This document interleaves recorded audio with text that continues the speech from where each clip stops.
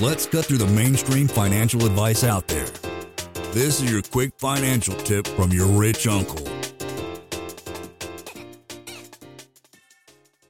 Should we pay off rental properties first before primary residence? Ultimately, where should the debt be? So overall, I don't really believe in owning a primary residence unless you have too much money, you don't know what to do with it. I'm a believer of renting. I wrote a big article on this at simplepassivecashflow.com/home. I mean, do the math for yourself, guys. Actually, I have a calculator for this. It's at that URL, simplepassivecashflow.com/home, but it's this big calculator I created where you're able to put, what is your rent, what is your mortgage payments, and then kind of compares the equity build up, and then what would happen if you would have just done something simple like buy some rental properties, how much the equity would grow, and it kind of compares the two scenarios. And whenever you're trying to figure what should I do, I would recommend just putting it on a spreadsheet and figuring out what the math says first. So whether you pay off the rental properties or the primary residence, it really doesn't matter from like a numbers perspective, because once you buy a property, it just goes in your portfolio anyway, is the way I see it. But from a liability standpoint, I would rather encumber my rental properties with debt first, because that's the higher liability. But here's the problem.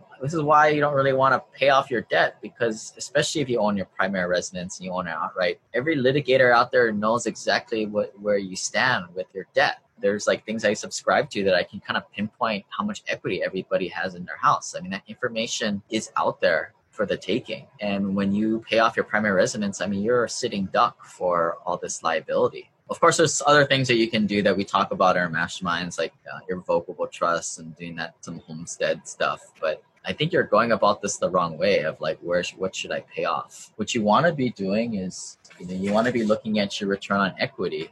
Here's my handy dandy chart that I show a lot of people. But when you first had that rental, you're making a lot of money, maybe 30% on your rentals. But as the appreciation happened and you paid down your mortgage and maybe you paid additional payment, don't do that, because your return on equity is going down. And most people, like after they own it a decade or two, they're making like single digits in terms of return on equity. I have a calculator on this at simplepassivecashflow.com/ROE. I'll put it into the Facebook group here too, so you guys can download that. But that's the name of the game as investors, return on equity. Case in point here, I mean, I'm living in this house that my landlord owns outright. They are getting almost like 1 or 2% return on equity. I mean, heck, for that much pain in the butt, worrying if I'm going to move out or not, they probably better be off in a savings bond and making probably double what they are now. It makes no sense to me, but hey, I'll rent from people like that and I'll be on the winning side of it. Lane is not a lawyer, CPA, but the dude did quit his engineering job and now owns thousands of rental properties. Learn more about the secrets of the wealthy. Join our community at thewealthelevator.com/club. And if you're looking for a longer form podcast, also subscribe to the Wealth Elevator podcast.